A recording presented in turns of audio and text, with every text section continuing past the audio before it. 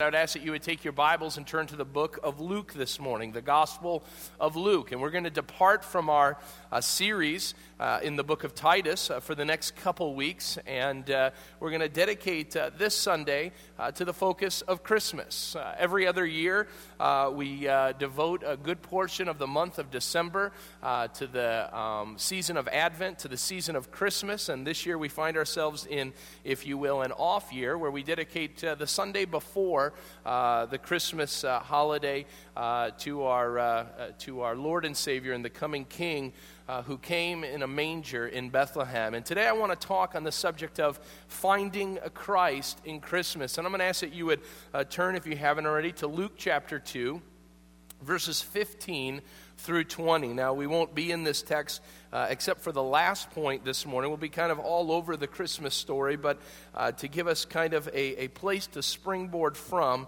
I want to look at this great passage of Scripture, one that we are reminded of during this time of the year as we look at Luke chapter 2, verses 15 through 20. I'd ask that you would stand for the reading of God's Word as we go to His Word now. It says, "When the angels had left them and gone into heaven, the shepherds said to one another, 'Let's go to Bethlehem and see this thing that has happened, which the Lord has told us about.' So they hurried off and found Mary and Joseph and the baby, who was lying in the manger. When they had seen him, they spread the word concerning what had been told them about this child. And all who heard it were amazed at what the shepherds said to them. But Mary treasured up all these things and pondered them in her heart. The shepherds returned, glorifying and praising God for all the things that they had heard and seen, which were just as they had been told." Father God, we come before you and we humbly place ourselves before you so that you may teach us today. Lord, the story of Christmas is something that if any of us have been a believer for any amount of time, it can become mundane and redundant.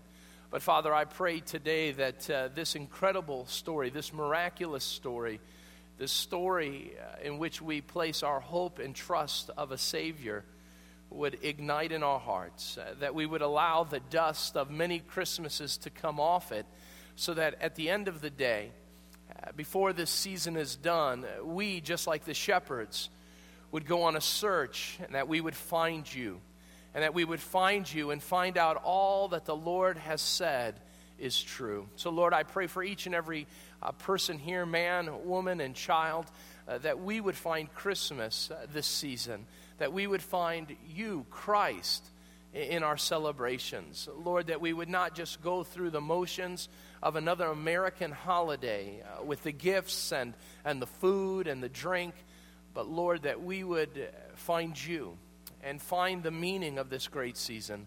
So Lord, we pray that you would open our hearts and minds this morning as we seek you, the Christ of Christmas. In Christ's name we pray. Amen. You may be seated. The season of Christmas is a season of searching. It doesn't take us long at any local mall to see people searching for the right gift, searching for the right deal. The season begins at about midnight on the day after Thanksgiving. While people have been searching the ads for that right gift, maybe for themselves or someone else, people go on a search. Some of you, in fact, have been searching for just the right gift. I was so excited this Christmas because it's very hard to buy for Amanda. You know, when you've got everything going for you and you look right in every outfit, what's a new outfit going to do? When you're as beautiful as she is, what's a piece of jewelry going to do? Guys, you know where I'm at. It's hard to shop for your wife. But I got to tell you, I've been able quite quickly to find the gifts for her this season. Things that she no doubt will enjoy. She always gets mad when I tell her that I have found a gift. And she'll say, "Well, you're so difficult to find gifts for. And when we said we weren't going to get gifts for one another." And I do that just to make her feel bad that I'm thinking about her throughout the year. But for some of us, even as this week approaches and the Christmas day is fast coming, some of us haven't found that gift for that special someone. But finding the gift isn't the only thing people are searching for this Christmas. According to eHarmony, people are looking and searching for love during the holidays than any other time in the year. I don't know what it is about Christmas. Maybe it's another time of going back home without maybe a soulmate or what it is. I'm not quite sure what it must be for those that are single, but accordingly, people seem to be searching for love during this season. During this economic downturn, there's no doubt that people are searching for employment because of their lack of employment, wanting a new year to begin with a job and an ability to know and understand where the next paycheck is going to come. It's a season of searching. But I will tell you, for many, on the 25th of December, many will look under the tree and they will not see the gift that they were hoping for. Many will continue after the holidays are done and in the doldrums of January and still be searching for the love of their life, and they still may be searching for that job that they're waiting for. And yet the greatest tragedy will not be any of those things. But the greatest tragedy for any human being is searching for meaning and life and joy amidst the Christmas season apart from Jesus Christ. For many of us, we are searching for an emotion. We are searching for a feeling instead of searching for a person. Apart from Jesus Christ, Christmas will never take the meaning that it should have in our hearts and in our minds. And yet many this Christmas will be searching for all kinds of things. And the one thing that will satisfy, the one thing that will bring hope and peace in a world of conflict and trials, they will miss out on. In fact, in that first Christmas story, there were many who missed Christmas. Oh, they were searching for redemption. They were searching for meaning, but they were searching for it according to their own terms. And so when Jesus comes in Bethlehem, they miss it. And just like so many today, because of the busyness of the world we live in, because of our own selfish desires and wants, we miss the Christ of Christmas. Amidst the Christmas story, there are many characters. You can think of Mary and Joseph. You can think of Simeon and Anna. Who can forget the innkeeper, the shepherds, the wise men? And according to all of these characters, if you were to put them all in one group, they could be separated by one thing. And the separation of that would be, did they find Christmas in that first Christmas? Did they find Christ in that first Christmas, or did they miss him? And you could separate all of those people by that one thing. I can assure you today in our culture, 2,000 years later, that people can be separated by that one thing still. Have they found the Christ of Christmas? And yet in our world today, so many will miss it. Now, how as believers, how are we to make sure that we don't miss Christ this Christmas? How do we find him? Well, it involves three things this morning I want to bring out in our outlines. The first thing that we need to understand and know, if we want to be successful in finding Christ, is eliminating all obstacles that hinder our search. We need to eliminate anything that keeps us from finding Christ. Now, I want to give you three obstacles that I see in the Christmas story based on some of the characters. And the first obstacle that we see in the Christmas story comes from the innkeeper, and that is the obstacle of space problems. The innkeeper we don't know much about. In fact, in Luke chapter 2, if you're still in the second chapter of Luke, it says in Luke 2, verse 7, that she gave birth to her firstborn, a son. She wrapped him in cloths and placed him in a manger because there was no room for them in the inn. Now, we don't know anything about this innkeeper. We don't know if he was tall or short, whether he had lots of hair or was balding. We don't know if he was old or young. We don't know if he was a kind man or a wicked man. It just says that there was no room for him in the inn. Now, because we don't know much of what's going on in this man's life, we have to be so very careful that we don't begin to demonize him as one who is an angry or a bitter man, nor should we begin to put on him that he was a man of great welcoming spirit and all of that. But I will tell you, based on our text, one thing that we can know for sure was that he could not bring Jesus into his inn because he had no room. The simple fact was that he had a space problem. There were not enough rooms for the Holy Family to come and be a part of that first Christmas with him. Again, this isn't bad nor good. It's just a stated truth. There was no room for him, for Jesus, in the inn. As I began to think about that, I think that this obstacle is one of the biggest ones for us as Christians. We desire to engage in the Christmas story, but because of all the other details in the world, because of all the things that take up our space, if you look at your schedule this last month, I'm sure over and over again, just like the Badal schedule, you will see activity after activity after activity. Many of them are noble.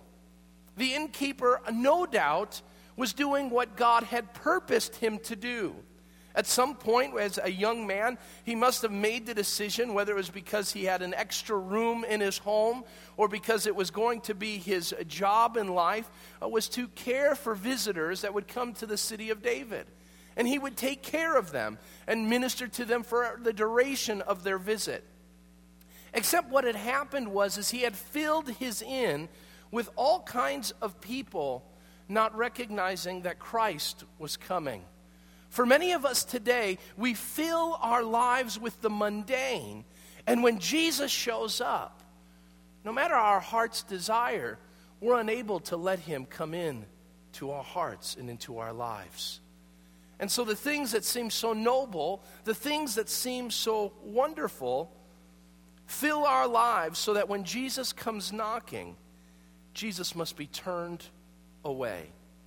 Things like work and our hobbies and the pursuits of dreams and the schedules of running the kids here and there to this activity and to that activity, whether they're noble or good, no matter what they are, they fill our lives so full around Christmas that we're unable to open our hearts and our lives to let Christ in.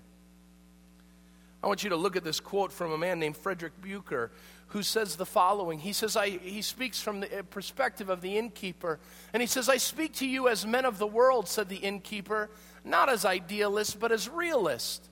Do you know what it's like to run an inn, to run a business, a family, to run anything in this world for that matter, even your own life? It's like being lost in a forest of 1,000,000 trees," said the innkeeper. "And each tree is a thing to be done. Is there fresh linen on all the beds? Will the dinner be ready on time? Did the children put on their coats before they went out? Has that letter been written? That book been read? Is there money enough left in the bank? Today we have food in our bellies and clothes on our backs. But what can we do to make sure that we will have them still tomorrow? 1,000,000 trees, 1,000,000 things. Finally, because of all of this, we have eyes for nothing else, and whatever we see turns into a thing." Some of you are right there with the innkeeper. You're doing 1,000,000 things. And so Christmas and the celebration of Christ's birth is just another thing to do. It's another thing that you need to be a part of. It's another note on the schedule of 1,000,000 other things. It doesn't find itself being elevated above any other. It's just another thing to be done. I will tell you, if you live according to that mindset, you will miss Christ this Christmas. Now notice the second obstacle that comes. The obstacle of religious and traditional preoccupation. I want you to turn for a moment to the book of Matthew. Matthew chapter 2. Now, each year I tell you this, and I'm learning more and more from other preaching pastors that this is true. Christmas is a hard time to preach sermons. You guys have heard the same 9 sermons that everybody has preached on Christmas, but you want something fresh and new and real. And we've only got about 6 chapters of the Bible to work from. And you've got them memorized, and you know exactly where I'm going each and every time. And so there's a disappointing sense sometimes of trying to find something new and fresh to bring out. And one thing I'm so excited with is even sometimes when the scriptures become mundane, God has a new word for us. A nugget of truth, if you will, that we've never seen before. And it's this one that I'd never really thought about before, and I want us to look at it. Matthew chapter 2, and we'll just go through verses 1 through 6. It says the following: After Jesus was born in Bethlehem in Judea, during the time of King Herod, Magi from the east came to Jerusalem and asked, "Where is the one who has been born King of the Jews? We saw his star in the east and have come to worship him." When King Herod heard this, he was disturbed, and all of Jerusalem with him. When he had called together all the chief priests and teachers of the law, he asked them where the Christ was to be born. "In Bethlehem, in Judea," they replied, "for this is what the prophet has written. But you, Bethlehem, in the land of Judah, are by no means least among the rulers of Judah. For out of you will come a ruler who will be the shepherd of my people Israel." I want us to stop there, and I want you to notice the response of the chief priests and teachers of the law. For 400 years, these chief priests and teachers of the law had been waiting on a word from the Lord. From the closing of the Old Testament, there had been no message from the Lord. No prophet had come and said, "Thus saith the Lord." And so these chief priests, the teachers of the law, were anticipating the coming of Messiah.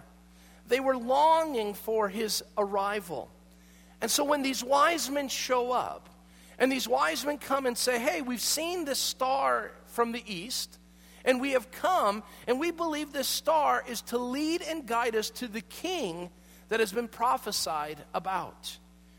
Now, I'd never noticed this before, but you would have thought if anybody would have been excited, it would have been the chief priests and the teachers of the law. They were the ones daily in the temple courts. They were the ones that were reading of the law and the prophets. And for all these years, they had been waiting for good news. And here these wise men, the Magi from the east, come and say, "Hey, we have found his star." You would have thought the first people that would have been there, would have been ready to go and head out to Bethlehem, would have been those, the religious leaders of the day. And yet when the text says that the Magi get to Bethlehem, there is no word of any chief priests or teachers of the law arriving with them. In fact, they give the directions. They say, "Hey, this is where the prophet Micah says he's going to be. He's going to be in Bethlehem." And they are directing those to find Jesus, but they themselves did not find him. What kept them in Jerusalem? I believe the same thing that keeps many believers from finding Christ in Christmas. And that is they were just busy doing ministry. They were busy in the traditions of their lives.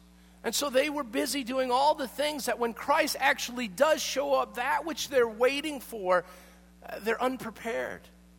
In fact, they're unwilling to go and to find him exactly where they had told others he would be.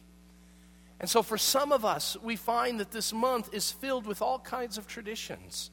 Putting up the tree, singing Christmas carols, having music playing in the home, baking of cookies, the writing of cards, all of these things that are good and wonderful traditions.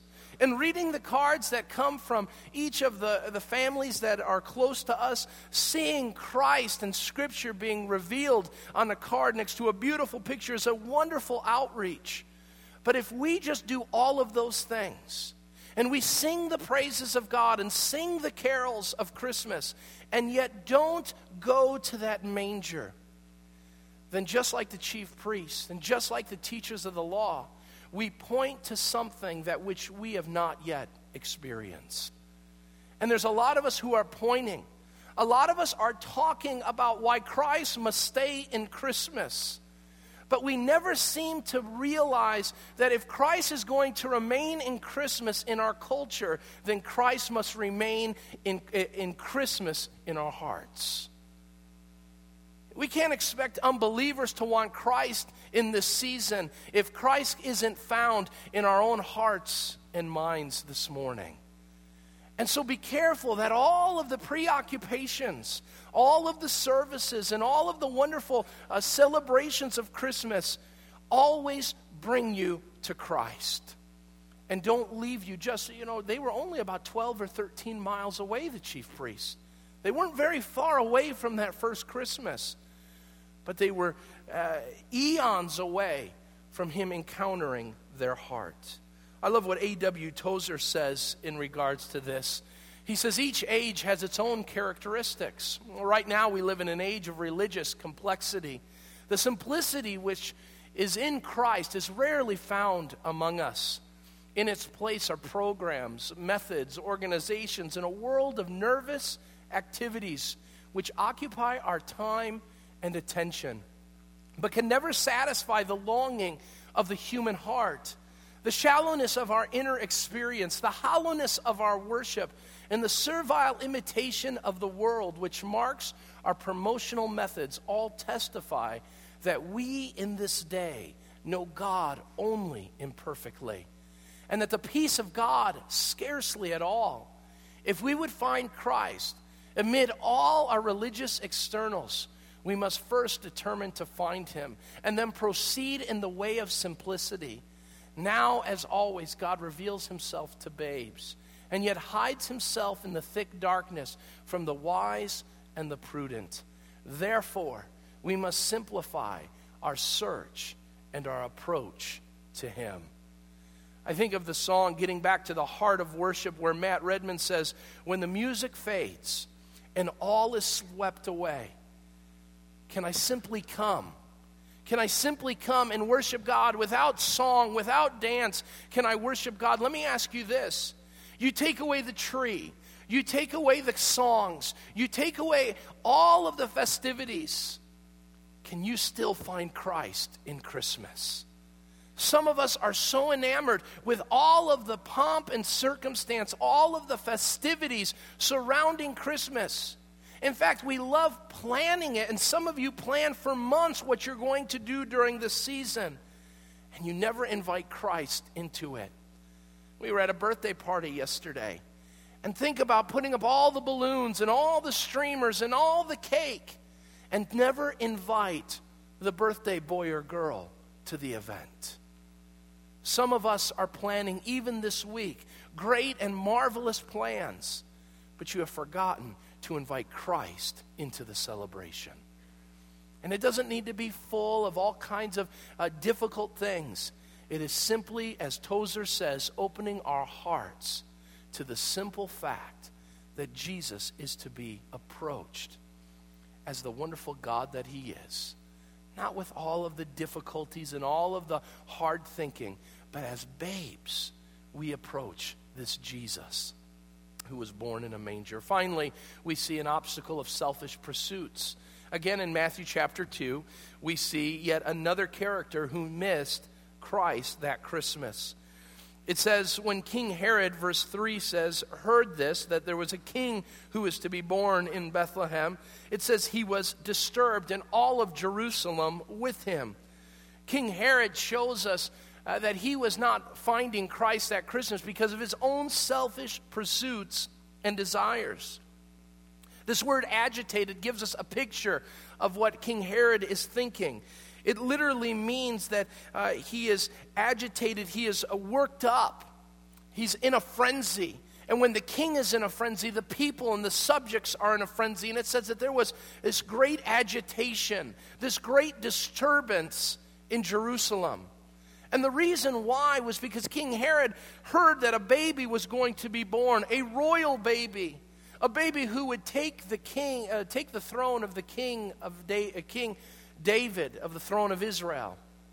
And he looks around and he says, none of my wives are having children, and none of my sons have wives that are having children. And so who is this child? And if he's not a part of my family, then he is a threat to my kingdom. He is a threat to my authority. And so what does it say in verse 13? Unlike the other two, Herod goes even farther, and he wants to put Jesus to death. In verse 13 it says, when they had gone, an angel of the Lord appeared to Joseph in a dream, saying, "Get up, take the child and his mother, and escape to Egypt.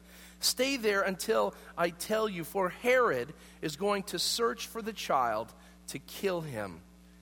It goes on and it says, so he got up, took the child and his mother during the night, and left for Egypt, where he stayed until the death of Herod. And so was fulfilled that the Lord said through the prophet, "Out of Egypt I will call my son."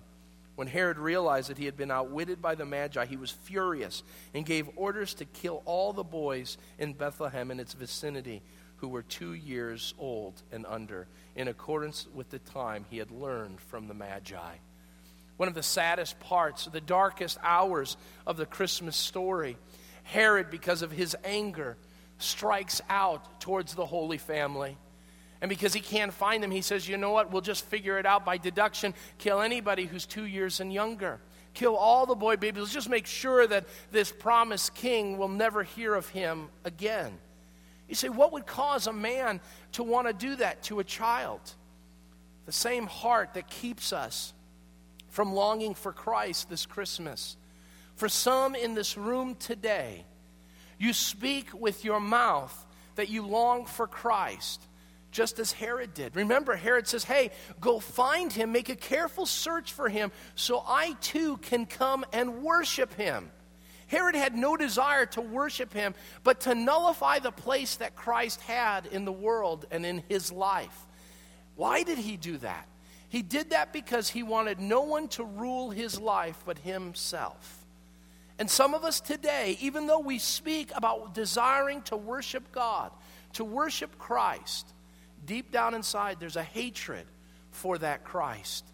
Because Christ is not just a little babe in a manger, but he was our Lord and he's our Savior. He's our King. And it's because of that that we are called to do as he says. When he says jump, we are to say how high. When he says we are to go there, we should go there with great joy and anticipation because our master has told us so. But Herod and many today don't long for that Lord in your life.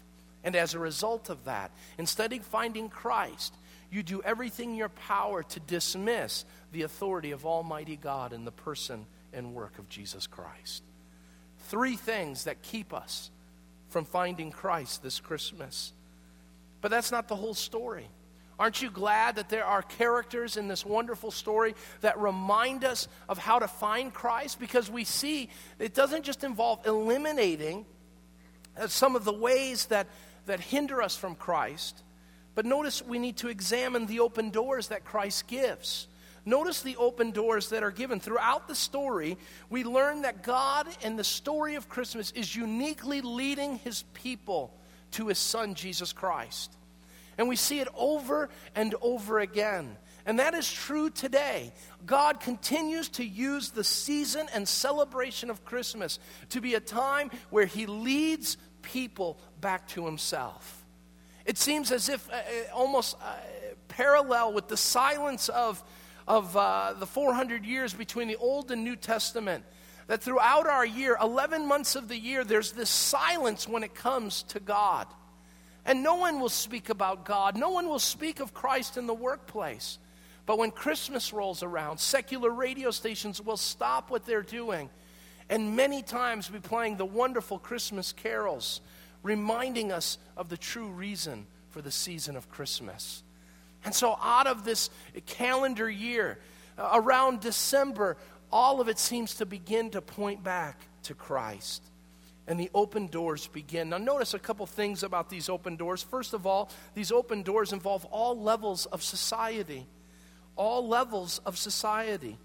I don't need you to turn there. You were there just last week as Pastor Ben shared. But our text last week said the following.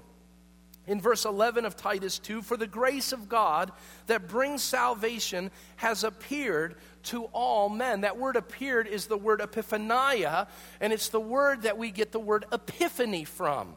If you've been a part of any kind of liturgical church, you know the celebration of Epiphany. It is the great appearing of our Lord and Savior, Jesus Christ. But this appearing took place to all people, and we learned last week this idea of all people is all kinds of people. We sang about it in our worship service. Princes and paupers, sons and daughters, kneel at the throne of grace.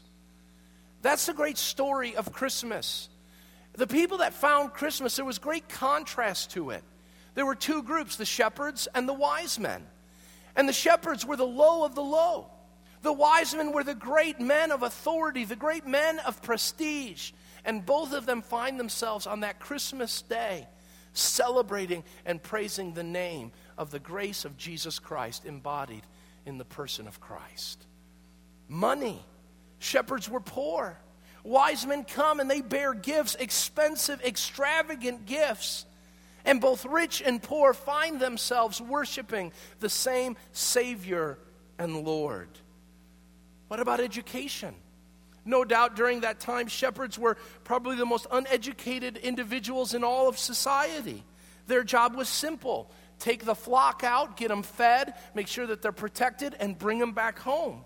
And yet the wise men were men of science. They were able to discern and ascertain as they looked intently into the stars to know that a great star was there sharing a path and showing the way to this newborn king.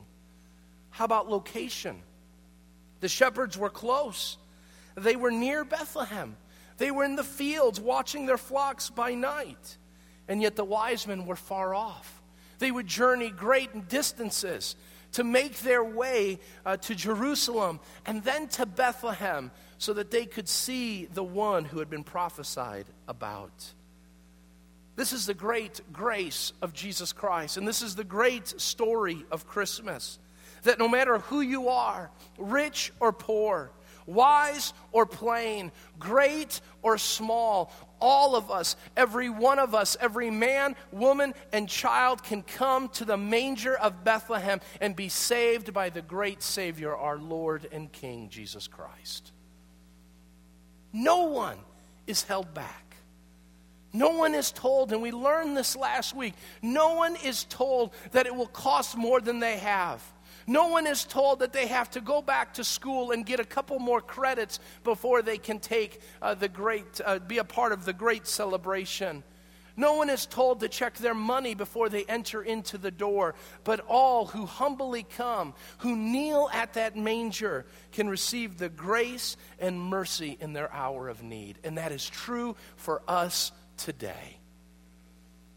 So no one's outside of the grace of Almighty God. You'll sit across the table from people that will despise your very presence and the very words about Christ and Christmas, and don't ever think that they are so far out of the grace of God that God can't save them. Just be reminded that Paul is writing into the book that we're looking at to a group of people called Cretans, who are evil brutes, who are liars and lazy gluttons. That is a reminder of some of your family members this Christmas. And yet Paul writes a book that speaks about the almighty and all-powerful grace of Jesus Christ that can save Cretans. They can save your family members as well. Now notice the next thing that we see is that not only does it involve all levels of society, but it involves signs that pointed the way. For the shepherds and the wise men, they found this grace because it appeared to them. They did not find it on their own. I want us to understand and know this. We do not find Jesus on our own, but Jesus comes searching for us. And so one thing that you must be aware of is that as we talk about finding Christ this Christmas, it is opening our hearts to being led by Almighty God to that manger once again. We don't have to try to, on our own, through our GPS of human making, try to make our way to Jesus. But it is the work of regeneration in the heart that God does that allows that. And then he points the way. We know that angels appeared to the shepherds, and that must have been a magnificent sight. One angel at first, and then a whole cloud of heavenly hosts shined upon them. And they sang, "Glory to God in the highest." That hadn't happened before. What an amazing thing. We're not sure what the wise men saw as they looked into the sky. Was it just a peculiar star? Some believe that it could have been the almighty and all-powerful Shekinah glory of God. Something that would have never been seen before.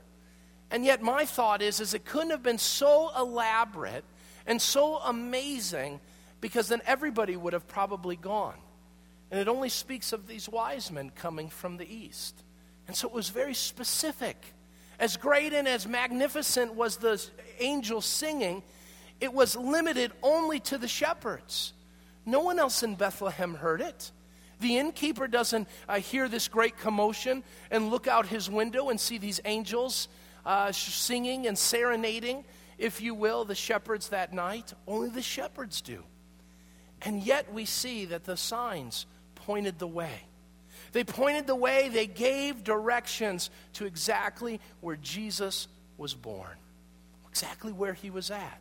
And I will tell you today, even though we don't have stars per se in the sky, though we don't have angels coming and singing to us, we have something that is far better, the Word of God. And the Scripture says that this is a sign. This is a sign that makes it possible for us to have salvation. These things are written that you may know Christ and the God who sent him. These words are the words of truth that make us wise, the Apostle Paul says, for the way of salvation. These things are written not any different than the star over Bethlehem and the angels that sang their praises. The Word of God is there to direct us back to Christ. And then he sends messengers. Herod had an opportunity to turn and bow the knee to Jesus. He sent the wise men. And the wise men came to Jerusalem and shared. But he turned away from that because of anger that filled his heart. I'm so thankful that God didn't just say, "Here's your word," but he sent messengers. And those messengers were in the forms of Sunday school teachers and Awana leaders and a godly mom and dad who pored over these scriptures and said, these words are important. These things will give us life, and they will give us the ability to know the will of God. So that at a time of God's choosing, I would bow the knee to Jesus Christ. And I would say, all to you, Jesus, I owe, because you've saved me and you've bought me with your precious blood. The signs pointed the way. Now notice, how do we get there? It involves a couple things. I need to get moving. It involves the right spirit. When both the wise men and the shepherds saw what they saw in the sky, they didn't just look and say, wow, that's pretty amazing. We should call the National Enquirer. Does someone have a camera? Let's take a picture of these things. Of course not. But what it says was, because of their excitement, because of their jubilation, what do? They head off because of the right spirit. The wise men alike, they look out and they see the star and they're amazed by the star. And it doesn't say that they just hung out there and just marveled at the star, but they moved. What caused them to move? I think there are two things I want you to write down in your outline. First of all, the right spirit involves humbling yourself. Both the wise men and the shepherds humbled themselves. At some point, they recognized and realized that what they were a part of was greater than themselves. It was more important than the mundane details of life. Both of them were willing to leave their livelihoods right where they were at and head out to find Jesus. What that tells me is that they were willing to say, Jesus is more important, and the search for this king is more important than work and my livelihood and all that I'm a part of. It means humbling yourself. Finally, it means being honest with yourself. Upon coming to the manger, they bow down and they worship. Now all they saw, it says, it doesn't say that there was any kind of great fanfare and processional. It says that they found Mary and Joseph and the baby. But it says that they kneeled down, they bowed down and worshiped. And what that tells me is that they were willing to humble themselves. but they were willing to be honest about who they were. When they saw that child, they saw something greater than themselves. They saw something because they began to recognize this child is of key importance to my life, and this child is my King. He is my Lord. And for some of us this morning, we have forgotten what it means to humble ourselves and to be honest as we approach that manger once again. And we forget that because we have become so, the teachings of Scripture have become so mundane in our lives that we've missed it. But notice what these guys did, alas, and that is that they stepped out in faith. They just didn't see the stars. They began the journey. They didn't have all their questions answered, but they stepped out of their comfort zone to meet Christ Jesus. I say all of this for the spirit and the heart that's here today that has never trusted Christ as your Savior. You've never bowed down and worshiped Christ. You've never given your life to Him. And it means identifying that you're a sinner, identifying that you need a Savior, and being willing to humble yourself and bow the knee to Jesus Christ. Amidst all of the fanfare and all the celebrations of Christmas, if you miss out on this one thing, you will miss out on the very reason for the season. And as a result of that, you will miss out on the greatest grace and mercy, love that the world has ever seen. Today is the day of salvation. Well, just give me a couple more moments and I'll close with my third point, and that is embracing the opportunities to worship Him. So they found Him. After their journeys, they had found Him just as they had been told. And in Luke chapter 2, it tells us that there's a response. And this is true for all of us who call Jesus Christ our Savior. And in Luke chapter 2, it tells us that there are 3 responses that we should have this Christmas and how we should celebrate Christmas. And it speaks of the shepherds first in Luke 2:17 and 18. It says, "And when they had heard, or when they had seen Him, they spread the word concerning what had been told them about this child. And all who heard it were amazed at what the shepherds said to them." So maybe you found Christ. Maybe it was some Christmases ago. Do you proclaim that to the world around you? Are you proclaiming that in your cards? Are you proclaiming that in your festivities? Maybe your family doesn't want anything to do with Christ. Are you willing to be bold enough to stand and say, hey, before we devour this meal, let us take time to thank God for His indescribable gift of Jesus Christ? Are you willing to proclaim that? I love what it says, that all of them who heard were amazed. I think the way that we can amaze people is not just by quoting Bible verses, by sharing how the Christ of Christmas has changed our lives. But that means being open. That means going out and stepping out of your comfort zone. You think that the shepherds might have been worried that they told everybody? It had some angels appeared to us. Well, what were you shepherds doing? A little sippy? That you saw that? What are you guys doing out there? You're crazy.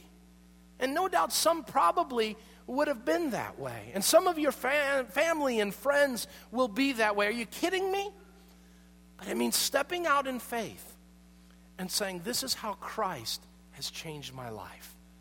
Be willing to be transparent. Notice the next thing. It involves proclaiming the story of Christmas. It involves pondering the wonder of the season.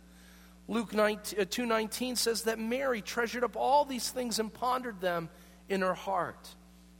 Mary found Christ. She found Him in the most unique places, in her arms.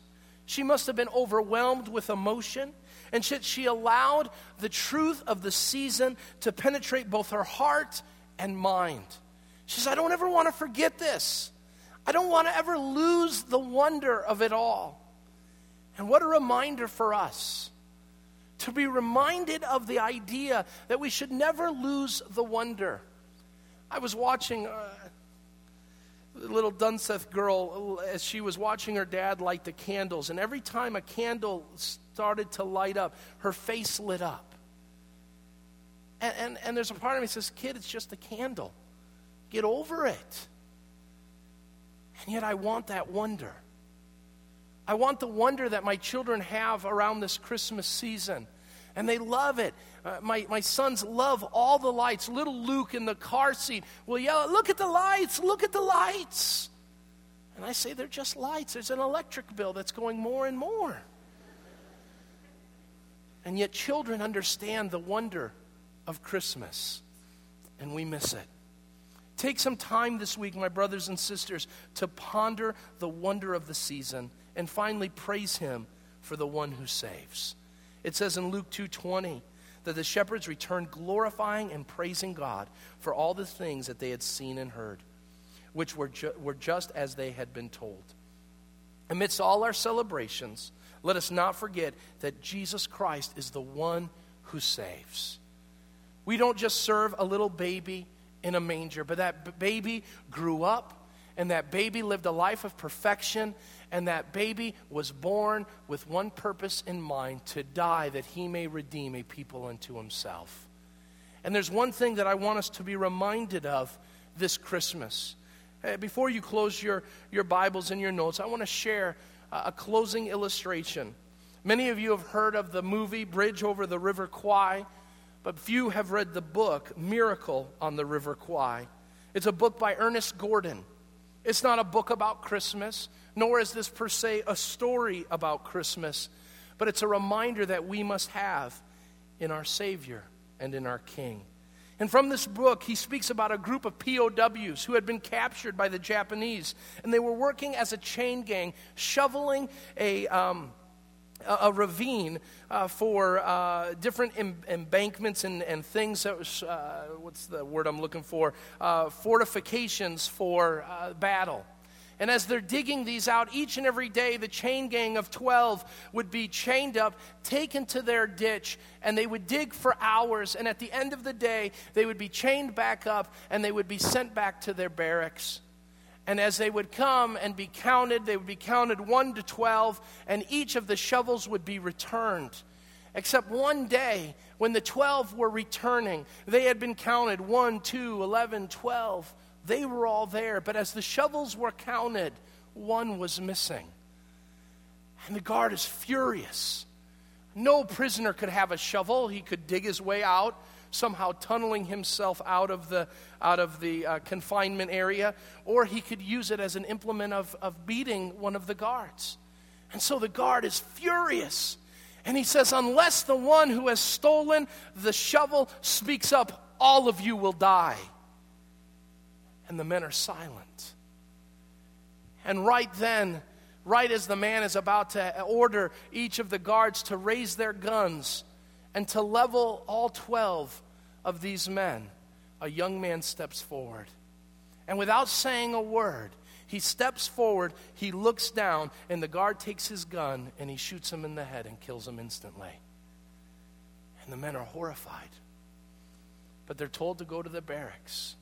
And as they're walking to the barracks, they overhear the private in the Japanese army articulating something to the commanding officer, which then they found out what was said. The young private had miscounted the shovels. There weren't 11, but there were 12. And every one of those soldiers that night laid their head on the pillow, recognizing that an innocent man died on their behalf. And because of that, I love what Gordon says. He says, let me see here my notes. He says, as each man put his head on the pillow that night, he had far much more to be thankful for, far much more to live out of a light of sacrifice that was given. And I add this and I'll close. If we would just keep Jesus in the manger, then we miss the point of Christmas. This Jesus came, who was in a manger, is the same Jesus who came to die. An innocent man, so that we may have life. So in light of that, my church, let us do all that we can to praise and glory in the Christ of Christmas, now and forevermore. Let's pray. Father God, we come before you and we thank you for not the story of Christmas, but for the events of Christmas. They happened so long ago, we can begin to see the dust acquire on them. And yet, Lord, this is a story that changes our lives. And so, Lord, I pray that we would find you this Christmas, that we would worship you this Christmas, that we would ponder you this Christmas, that we would proclaim you to others this Christmas. Because you are the one who came. You are the one who humbled himself to be found as a servant with human flesh on, that you might live like us, that you might be one of us, so that you could save us. Lord, we are so thankful for that. And Lord, I pray out of that gratitude that this Christmas would be different.